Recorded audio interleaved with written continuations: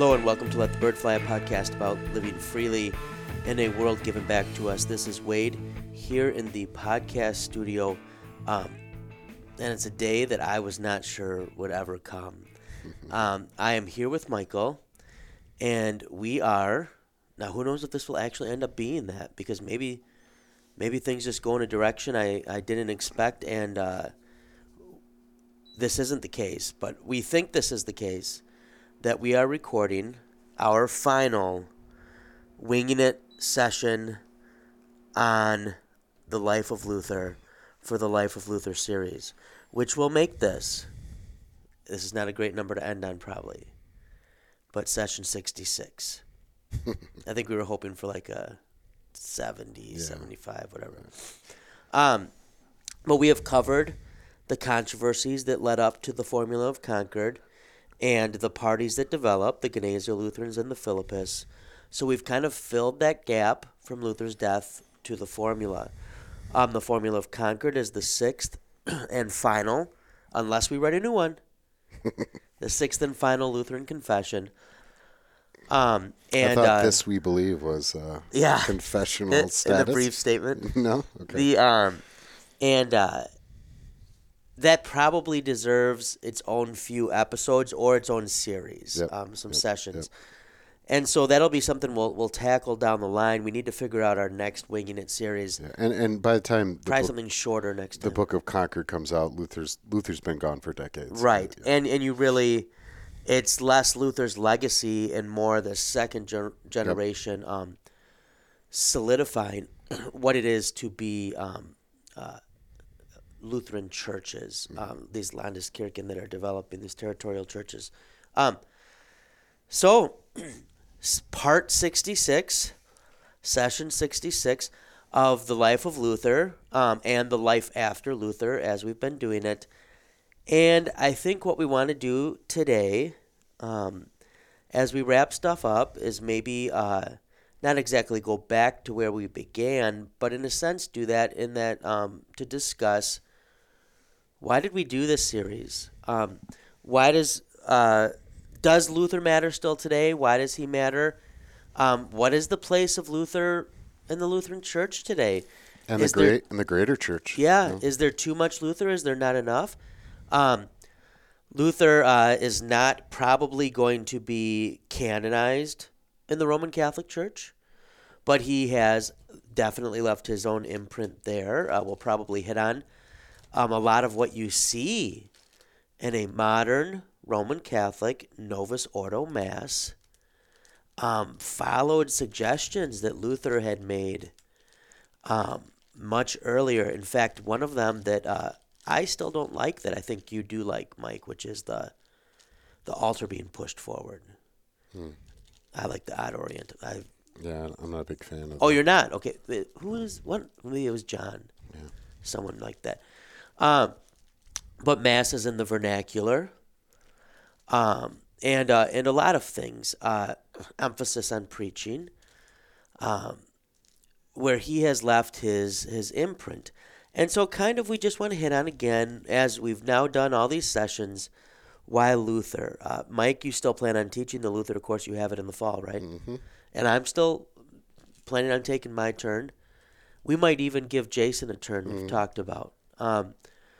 And that course, I would, correct me if I'm wrong, maybe fills up most quickly of any of our theology offerings, no matter who teaches it. I got one spot left.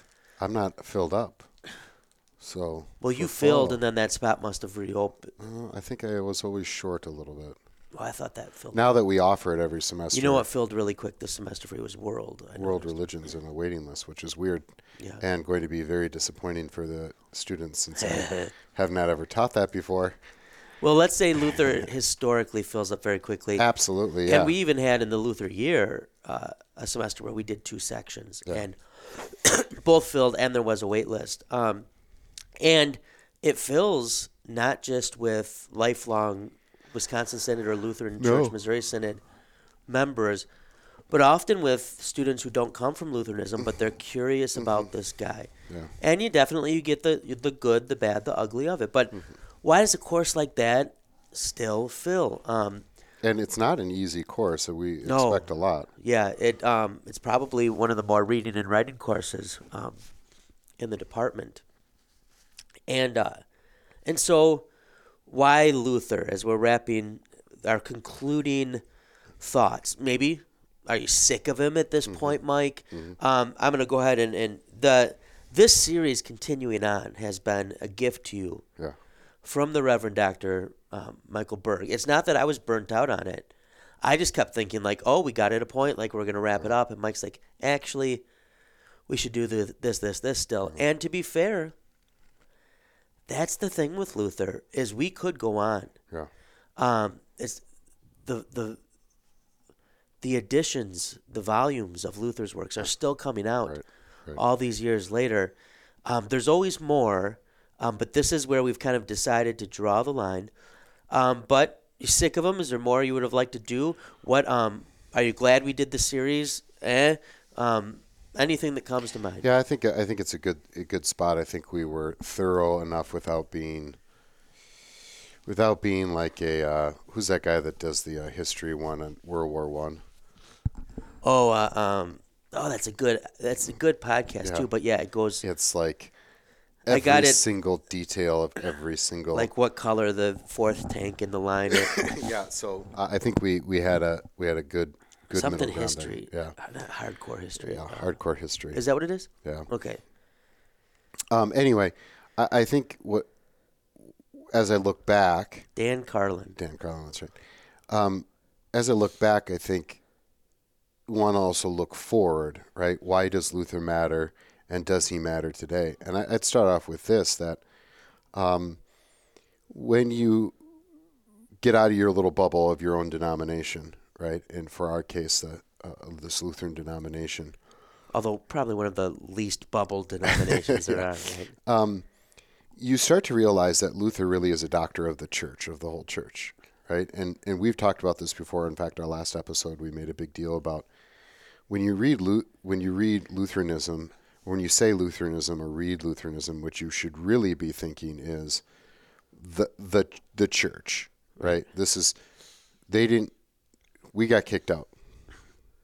And I really would recommend the episode that just came out.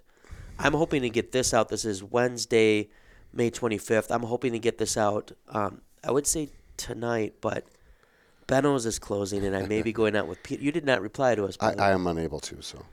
Maybe we'll have to reschedule if there's a night that works for us all. But I'm hoping tonight or tomorrow to get this out. But it would have come out on Tuesday the 24th. Yeah. The guys get Catholic. Yeah.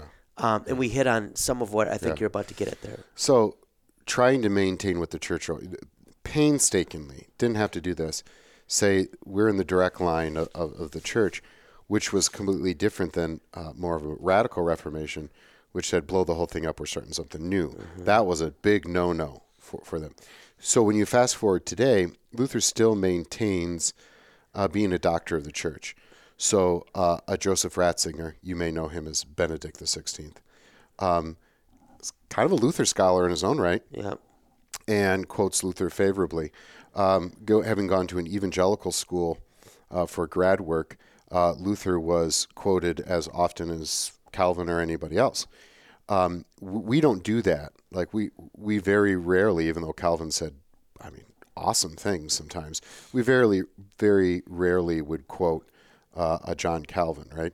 But for the church as a whole, Luther has something to say, much like Augustine is claimed by and Augustine and both of them by Roman Catholics, by Reformed evangelicals. We should see how far we can take that both of them thing, and like listeners who are listening right now will know what we're doing, but like otherwise we should just start saying both of them and see how many people are like, who's the other Augustine that they're talking about? There are multiple. There are options, yes, there are. Anyway,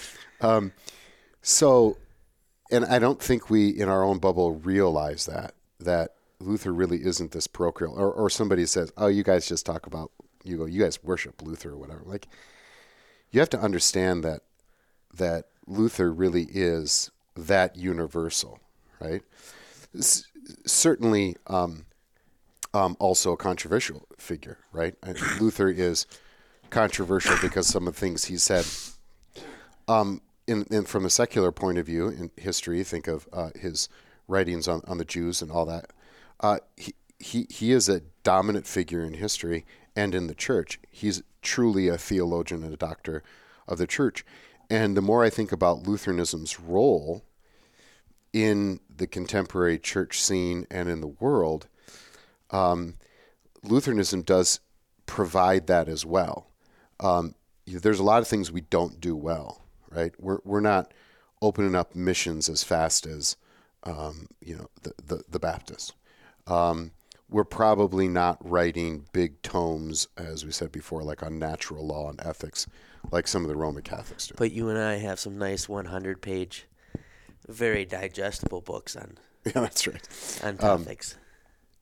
And sometimes I would like to make a motion that we begin referring to our books as tomes. tomes, okay. Wasn't Leo's tome isn't that long, and he got to Leo the Great. We'll have to think about what the minimum page is for that. I think we should make it whatever our shortest book is. Yeah. And I do believe that Lutheranism can be an anchor in the church, much like the Luther was and is today in an academic sense. This narrow Lutheran middle road. We've talked about how this was a largely a university Reformation, the Lutheran Reformation, very much about not just the university and academia, but schooling, especially in America, and that's partly just because of the different ethnicities that were coming over and the language differences. You don't see a whole lot of Baptist parochial schools, but you see that in Roman Catholicism, Lutheranism. There's pedagogy, hymnody, art. I mean, there's a lot of influences that Johann Sebastian Bach, right? There's a lot of influences from the Lutheran Church, even though it is small in numbers.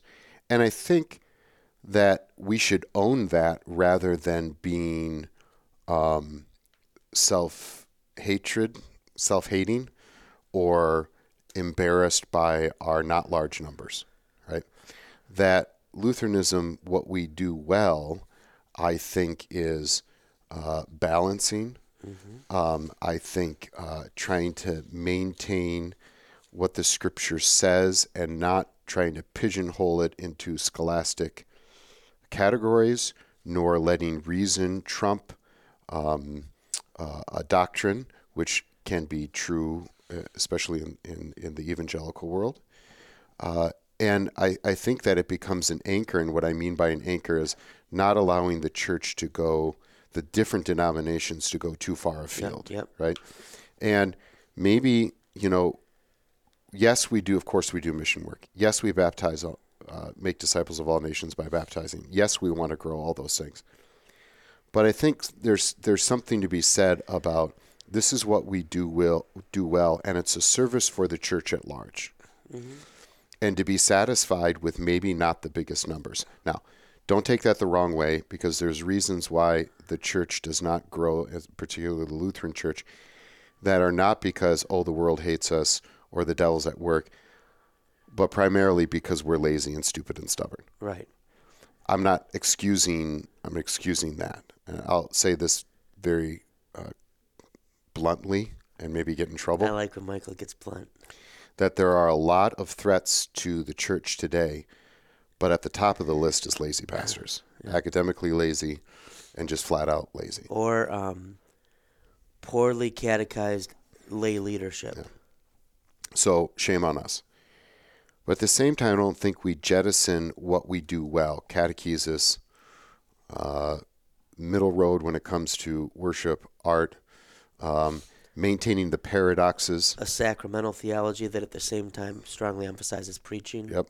We don't separate altar. Yeah. Well, we do, but we ought not separate altar and pulpit. An incarnational, thus sacramental, vocational thus emphasis. Word, vocation, for crying out loud. Do that well, and it will affect the larger church. And we see that even if we're not going to the pastor's coffee group every first Monday of the whatever. For like the community? Yeah. Oh, the ecumenical one? Yeah, the ecumenical. I'm really glad I never went to that stuff. Did you ever go? No. We didn't. I was the only guy in town, so okay. I just have coffee by myself. You just hosted it by yourself? I invited everybody, but nobody came because there was nobody to invite. Yeah. There was like a Methodist guy that drove an hour to serve this small group of people. Anyway, so when I look back at Luther, let me just repeat, a true doctor of the church for the whole church. And I think if you want to go, you're talking Paul, Augustine, Luther, right? If we're going to carry on these great, big Obviously, the name. Roman Catholics would throw in Aquinas, but Yeah, and I would be okay with that. right. But I mean, otherwise, I don't think anybody else would rival. Yeah. No, you're a big and Paul, Augustine, and Luther are very similar in their build off each other. Aquinas is a little bit different, but excuse me. And that the Lutheran Church maintains that identity, even when we try to fight against that identity, trying to like jettison the name Lutheran, trying to take replicate the successful churches and best business practices kind of mega churches, that kind of thing. Yeah. Or in the ecumenical movement in kind of a mainline liberal denomination. I think we still cannot help but be Lutheran, and that it affects the church in a very positive way. Right. And I think we should own that, not brag about it, but own it as this line from Jesus, Paul, through the early fathers down here, accepting that it's ugly sometimes and that there's things that are wrong. We reform, we don't rebel. Yeah. Right? And I wonder if people really kind of stepped out of their little bubble and realized that much of the Luther scholarship that's going on right now is carried on by people who are not Lutherans. Yeah. And are very appreciative of Luther's stance, of Luther's academic chops, of his exegesis, of what he accomplished, while being critical. Yeah. Right. Yeah, a couple things. No, I think, you hit on a good point. There is an impulse, especially among American Lutherans, which I think is unfortunate. Kind of what's the difference between American Lutherans and Esau, is that Esau at least had to be kind of tricked into giving away his birthright. There has been, I would say in the 20th century especially, and in the second half of it, this strong impulse to try to give away the birthright. And God in his grace has still kept a fair amount of the good stuff here for us. But the gospel is a passing rain shower, right? We don't want to take it for granted. But to build a little bit off what you were saying, I think another fascinating thing about Luther, and thus about the Lutheran Church, is he is of interest to all, within the church at least.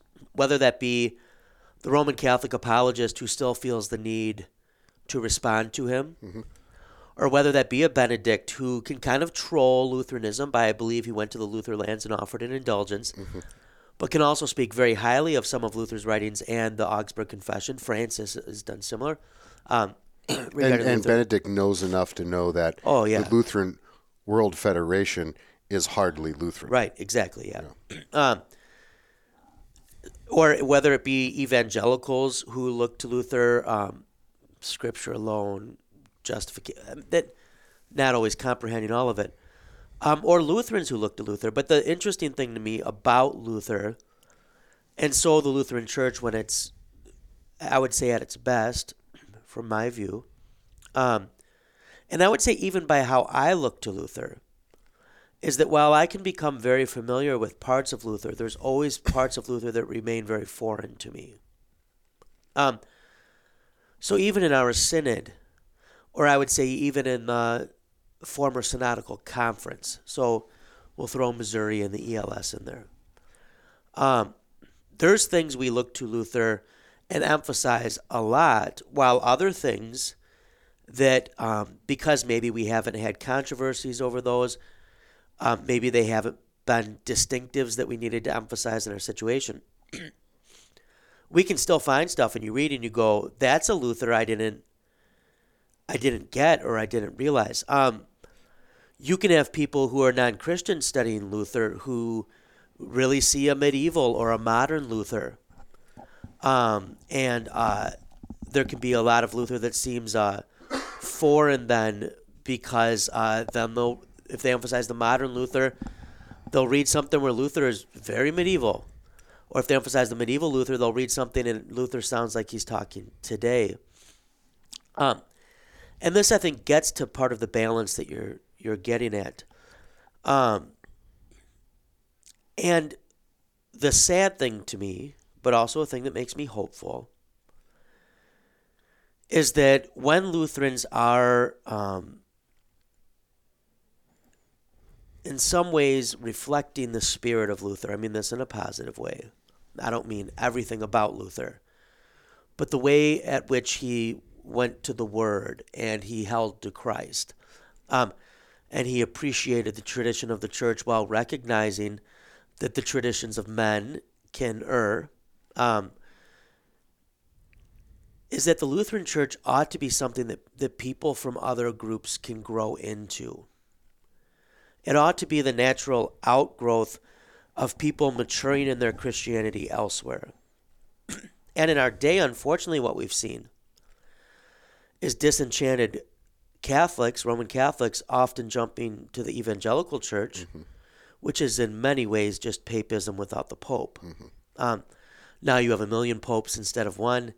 Me and my Bible, hyper emotional. Finally, you're doing something for Jesus in the end. Right. You got to do something. Yeah.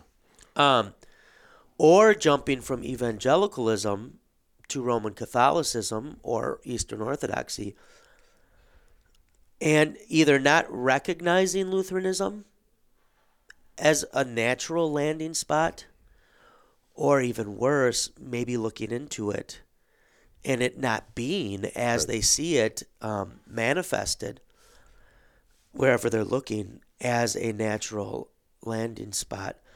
Part of the challenge, right, in history is always to kind of like recognize it's not always your moment, but sometimes it will be your moment. And I don't mean moment like in the people love to quote Billy Graham saying supposedly Lutheranism is like a sleeping giant. Like, I don't mean like that. I mean a moment like there's just a time when you're needed in a different way or more than you maybe otherwise. You're the person who helps the person who breaks down on the side of the road because you happen to have a toe strap. That you can be of assistance. And in a time when people are tempted to leave Christianity entirely because of it lacking depth, or it becoming, as you said, too much of one thing, or at a time when people are jumping around within Christianity, and this is a big church shopping has been. You have plenty of churches that have a ton of people coming through the front door, but guess what? What you often don't notice is people going out the back. When there is a moment to be stable and to be solid and to say, you know what? Altar and pulpit. You know what? Good works do matter, and Christ does them through you vocationally. You know what? Yes, be a good citizen, but also realize that the church has its own mission and goals, 2 kingdoms, that are and it's not to baptize the culture or the nation and marry that to Jesus. To have a church that says, you know what? We respect history. We even have churches named after people from history. But at the same time, we're always going to be about Christ. And those people are talked about because they point to Christ. To have a church that can navigate things and recognizes Christian freedom and says, yeah, sometimes things should be changed to better accommodate our mission, while at the same time, historically at least, says, but it ought to be really thoughtful and rooted in a solid theology. That would be a safe haven and a voice that the broader church and the culture could really use. And I think that's another thing that we, as Lutherans, but Christians in general, can learn from Luther, is few people in history have had as much of a voice. But a voice that, while it sometimes said very regrettable things, and we've hit on that, and while it sometimes stuck its nose in places maybe it didn't belong, for the most part, a voice that really tried to stay on message and really tried to know its place. And yet was able to speak to just about every aspect of life from a remarkably Christ-centered, vocational, biblical point of view. That's something we could remember too, because we're really good in our circles at talking to each other, and that's important. Mm-hmm. It is. Pastors, go to conference. Lay people, be in church, right? Go to Bible class. But to talk to others too, not just in a way of for evangelism, although that's important, and not necessarily in ways that are going to violate the doctrine of fellowship. But there's way more opportunities than we realize to be engaged that don't violate a doctrine of fellowship. Let people know we're there. And to let people know, even if they're never going to join your church, that there's a gospel that's entirely for you and entirely in Christ and biblical without being biblicist, and is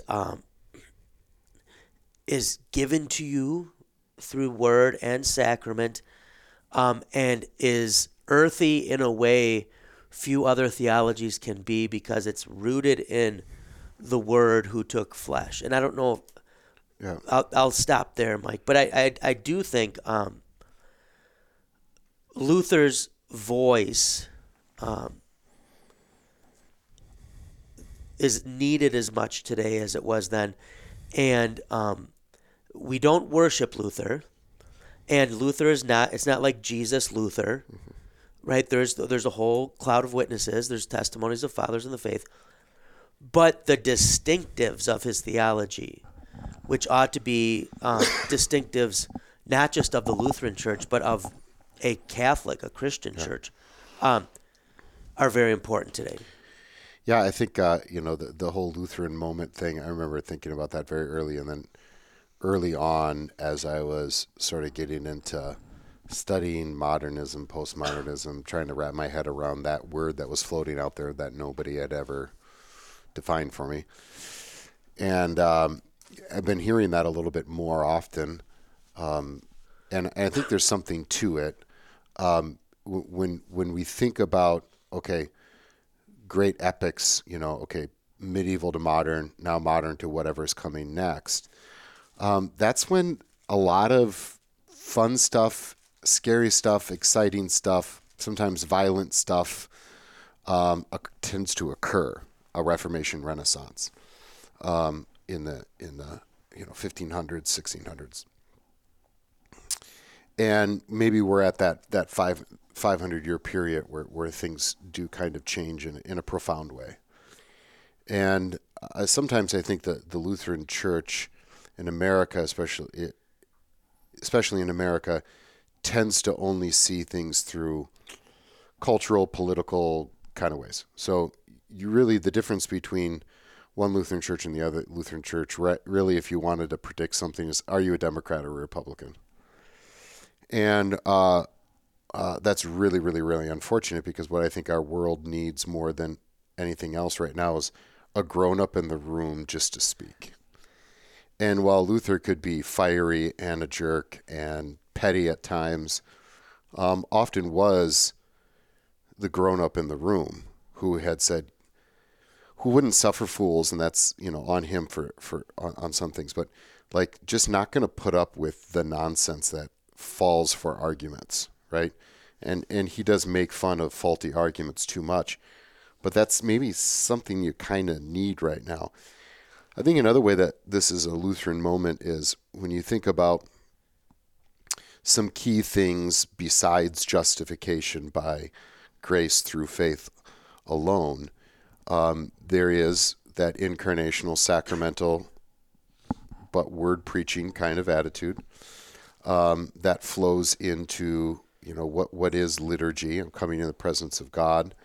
I'm getting God's good gifts. Worship is finally faith, as our confessions would say.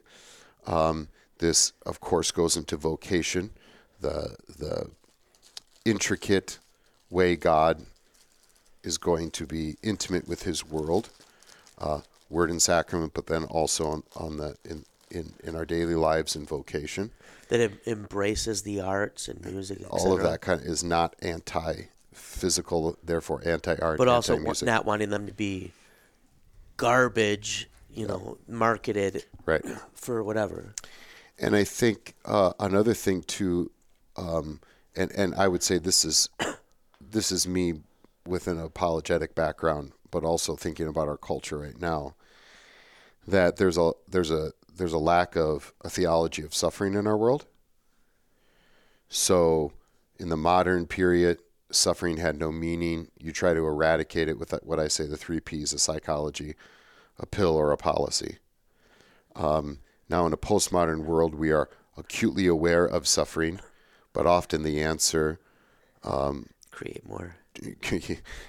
is to take your suffering as something that is almost a badge of honor, a negative theology of the cross. Might makes right flipped upside down, right? This was predictable if you read Nietzsche and others, right? So if we think about the lack of a theology of suffering, how do you put the spiritual with the physical together? And a true epistemology coming off of a modern where reason and science can figure out everything. These are, I would argue, the 3 underneath postmodern questions. What do you do with suffering and evil? How do you put the physical and spiritual, and what's your epistemology? Those are I think 3 philosophical questions of all time, but take a postmodern style vibe today. And when I look in particularly at the theology of the cross, and this is why I say, and I'm thinking about his Heidelberg Disputation, when I'm thinking about, in an apologetic sense, ministering and talking with this changing culture, the theology of the cross does offer an epistemology that the Word of God, right, is going to trump my reason. And that's actually very reasonable. And this is something that I think is attractive is not the right word, but understood by our culture that understands that truth, even though I would maintain that we can get to truth and truth exists, we can understand that the way the human brain works is much more about emotion and power and feeling rather than actually finding truth. And I think postmodernism's wrong way to do this, but the fact that they pointed out was a good way, that modernity did not have it all figured out. And when it comes to epistemology, that is how we know we know, the study of knowledge. And I think that the theology of the cross offers something that is sober about our will getting in the way of reason. And yet there is truth, and this is how the truth is, even if I have to believe with my eardrums rather than my eyeballs, go with what God says rather than what I see empirically and judge. I think that God coming to us in a physical way in the incarnation than in word and sacrament is a touchstone when we talk about the physical and the spiritual, the soul and the body, all those kinds of things. And certainly the theology of the cross offers a way of trying to understand as much as we can suffering, evil, and pain. That it offers what I would say is a 4th way to understanding why there could be and what the meaning of suffering is in the world. And what I mean by a 4th way is the classic problem of evil is how could there be an all-loving God and an all-powerful God and yet a world of evil? And option number 1 is God's just not all that powerful. Sometimes the devil wins, sometimes God wins. You live, you die, good luck. Option number 2 is God is not all-loving. That's even worse. He doesn't care enough to stop it. You live, you die, good luck. Option number 3, to the great delight of atheists, is there's probably just no God. You live, you die, good luck. And I would say there's a fourth option, and that is God is in charge of evil, which sounds awful, terrible, unexplainable, and that's all true. It's a paradox. The hidden God, theology of the cross, things are flipped upside down. Sometimes what is good is actually evil and vice versa.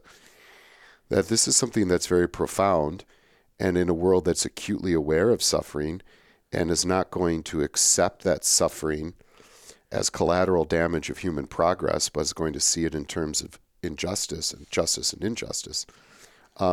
That doesn't get you to any kind of conclusion that is satisfactory, right? Because you're not going to get rid of evil. And all you do is going to punish the evildoers, and then the evildoers are going to fight back. And yeah. So there are some things that are very Pauline here. I would say very Augustinian here, and certainly very Lutheran here, that are particularly applicable to our society, especially compared to the modern era that came out. And I don't think it's on accident that vocation, that the theology of the cross, that a liturgical renewal is happening in our generation, that a couple generations ago, those things were academic curiosities at best in even Lutheran circles, but things that were not relevant to the late modern society. So if we could say there's a Lutheran moment, I think you could make an argument for that being right now, although I would argue it's always a moment for Christianity. Read authentic classical Christianity, of which Lutheranism is in the long line of. Yeah. Yeah. I think another thing maybe worth hitting on is the importance of Luther is also ought to be tempered with a reminder that, Michael, you are not, and I am not, and no one listening is Luther. Mm-hmm.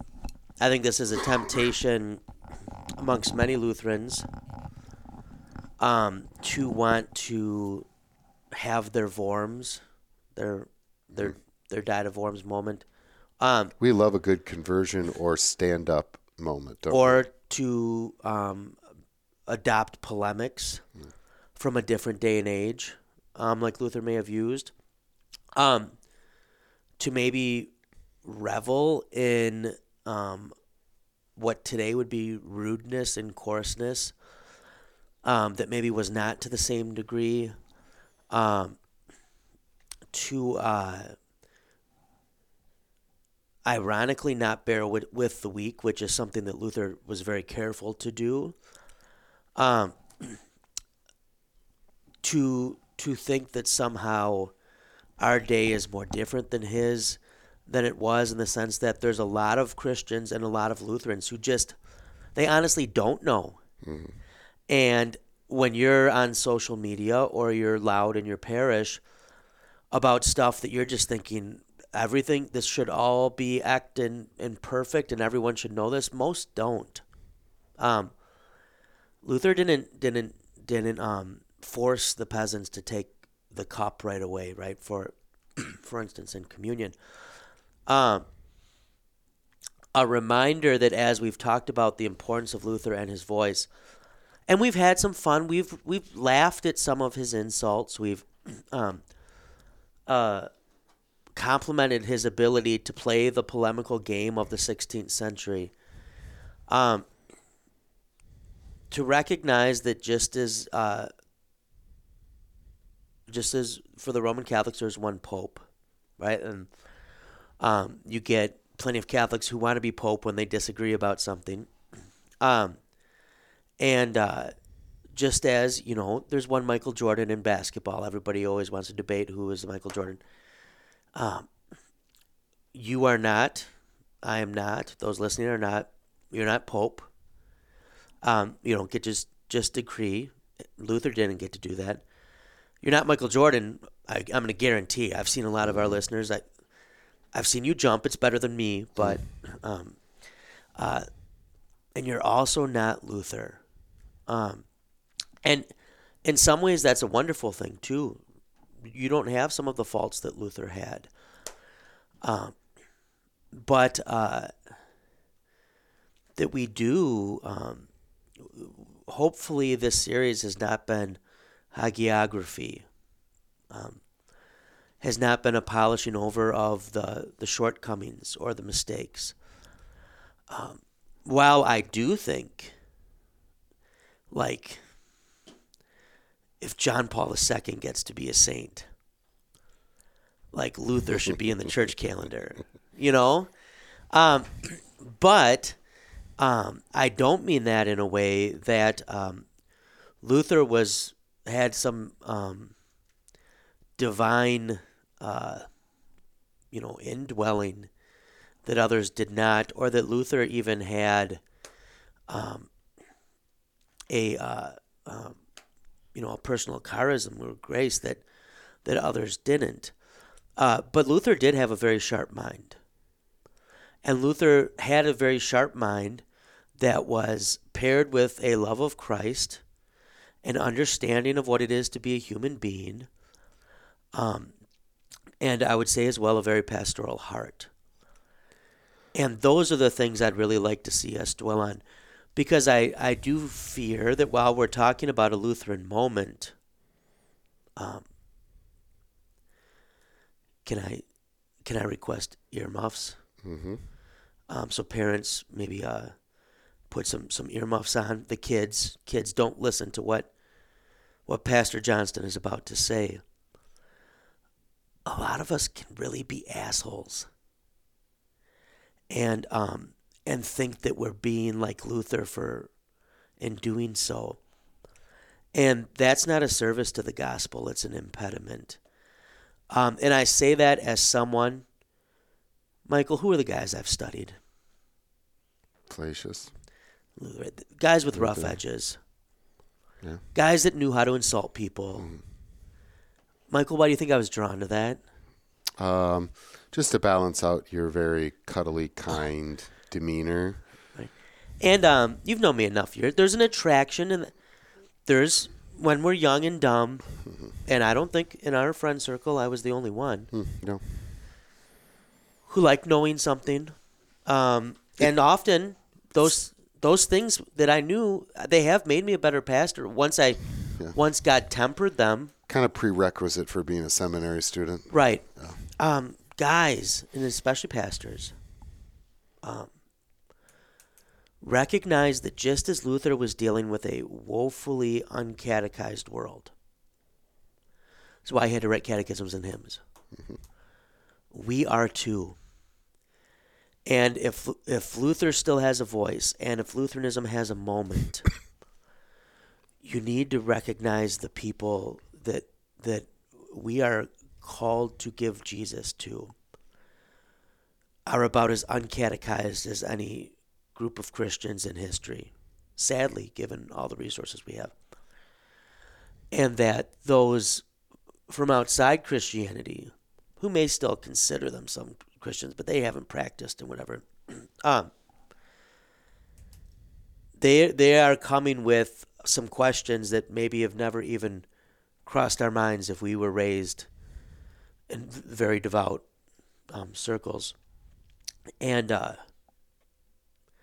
one of the bad things Luther did is, right, he probably set back any really meaningful ability to have discourse with the Reformed and influence them in a positive way by how he spoke about Zwingli's death. Right? Is that fair, Michael? Mm-hmm. Let's be careful how we do that too. And I say that especially because with social media today, we can amplify our, I don't want to say earmuffs again, but read the room. Say what I'm saying nicer than me, whatever you think I'm trying to say, Michael. I think the caveat here, and then maybe I'll go back to your question or Or am I being suggestion. unfair even? No. Maybe? Is today when whether it be in like an apologetic argument that you're making, whether it be commentary on the culture, or whether it be this correct doctrine or not that correct doctrine, almost inevitably, either it has to do with the law or ends up being about the law, where for Luther, I think, with mistakes, no doubt, his major thrust in what he was fighting for was the gospel, and I would argue, this is a concept we need to talk more about, access to the gospel.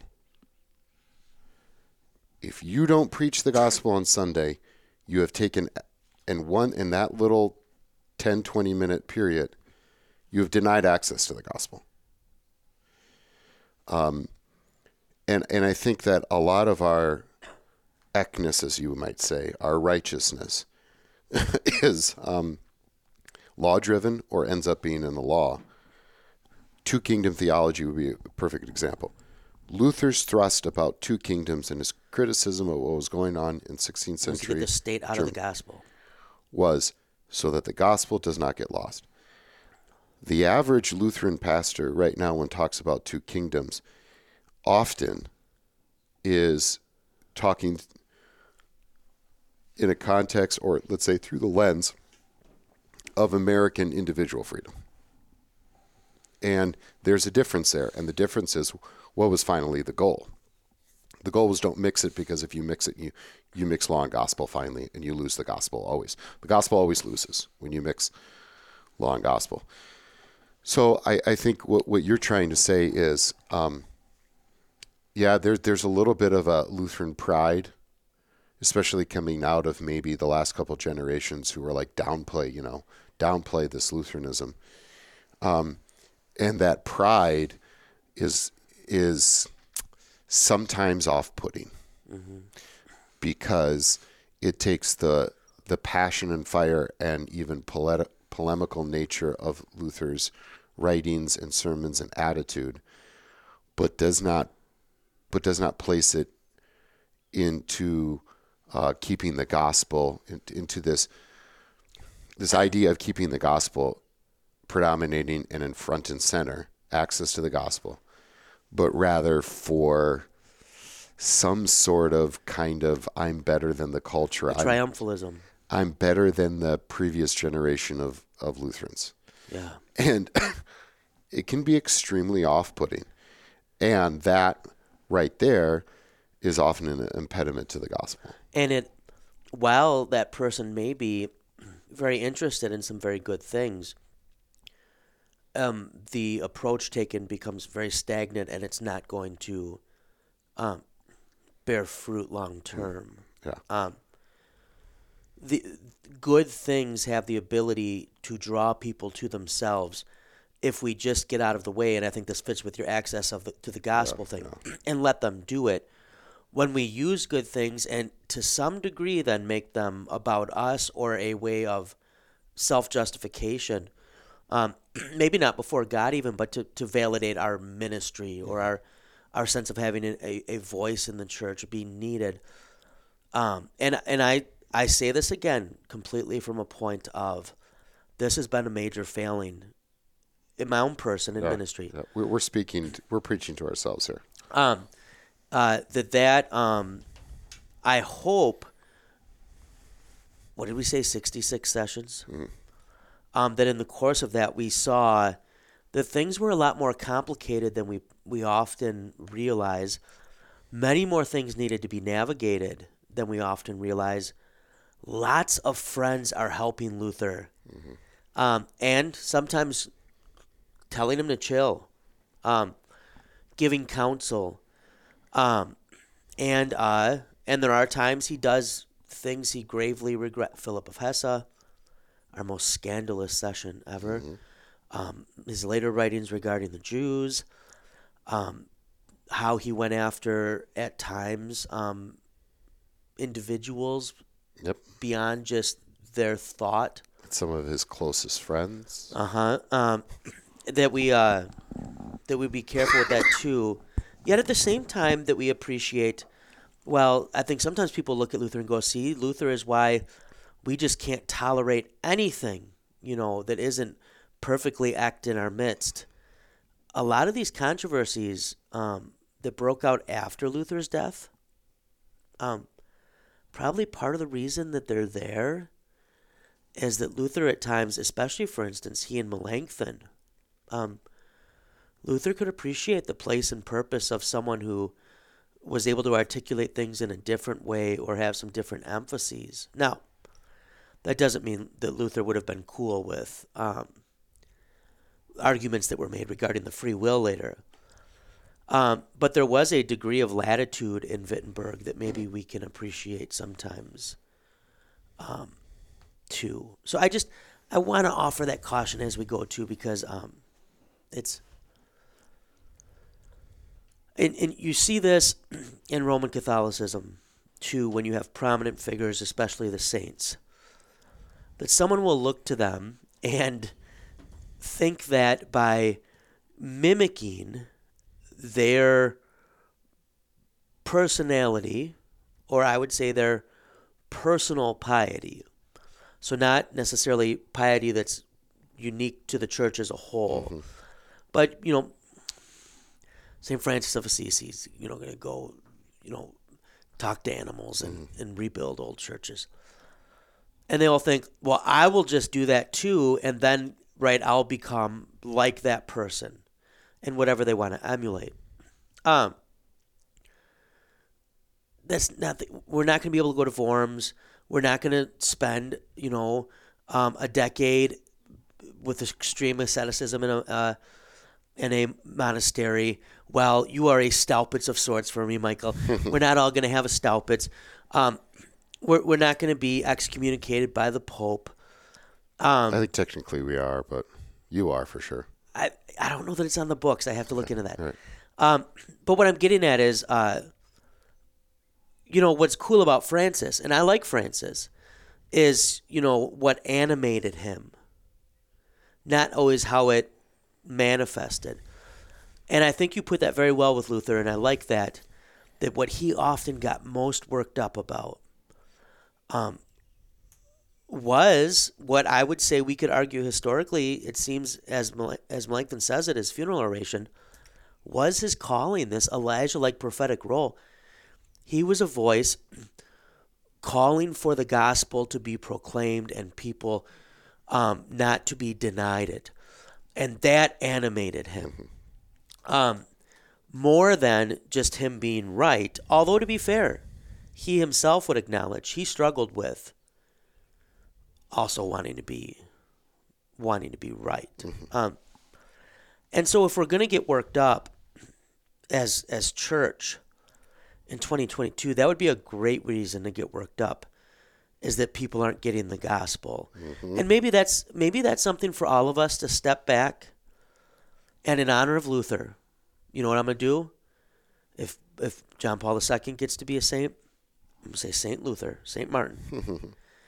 In his honor, maybe what we can do is a little examination of conscience.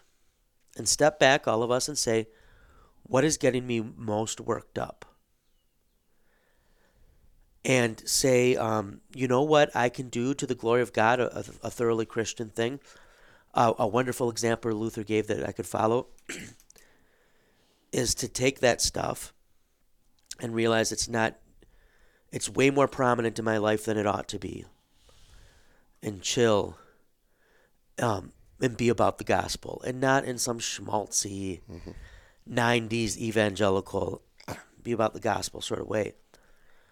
But be a forgiven and freed and eleitherios child of God. And in that freedom, see other people in the light of that same work of Christ, and want that for them. And let that be what animates you and really gets you worked up if you get worked up. It'd be a good topic for our next episode. Something along those lines. Huh. You got anything else you want to wrap up with? Nope, I think this was good. I talked a lot. I apologize. Nope, it was perfect. I think, it is about the gospel, the freedom of the gospel. And if you are Lutheran and want to carry on this torch, and you veer from that in any way, you're carrying a different torch. Mm-hmm. And I think that's a good lesson. That's something to say to yourself before you write every Bible class, write every devotion, go to any church service, preach any sermon, for both the clergy and the laity alike. Model and catechize things for your kids. Yeah, so it's good. I'm kind of sad. I forgot to say, but kids, you can take your earmuffs off. Oh now. yeah. This is a sad day, but I'm glad we finished. Yeah, I also have mixed emotions. Yes, we'll have to think of maybe a new. We'll probably take a break, but think of a new Winging It series. Maybe start it up in the fall. You know what we should do in honor of this is you should get a tattoo of the Luther series, Luther. I'm not getting because we've accomplished this. I'm not getting that tattoo. Get it somewhere people won't see it. Why mess with perfection? Get a little part of your head shaved, get it there, and then grow your hair back out. Yeah. All right, well, tune in next time to find out if Michael has gotten a Luther tattoo, and in the meanwhile, we'll let the bird fly.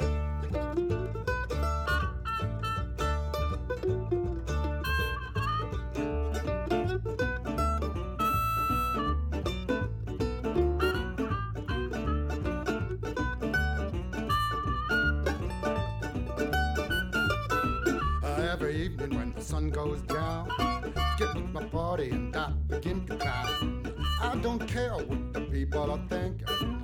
I'm not drunk, I'm just a drinking. I set 'em up, another round. I set 'em up, another round. I set 'em up, another round. One more round won't get me down.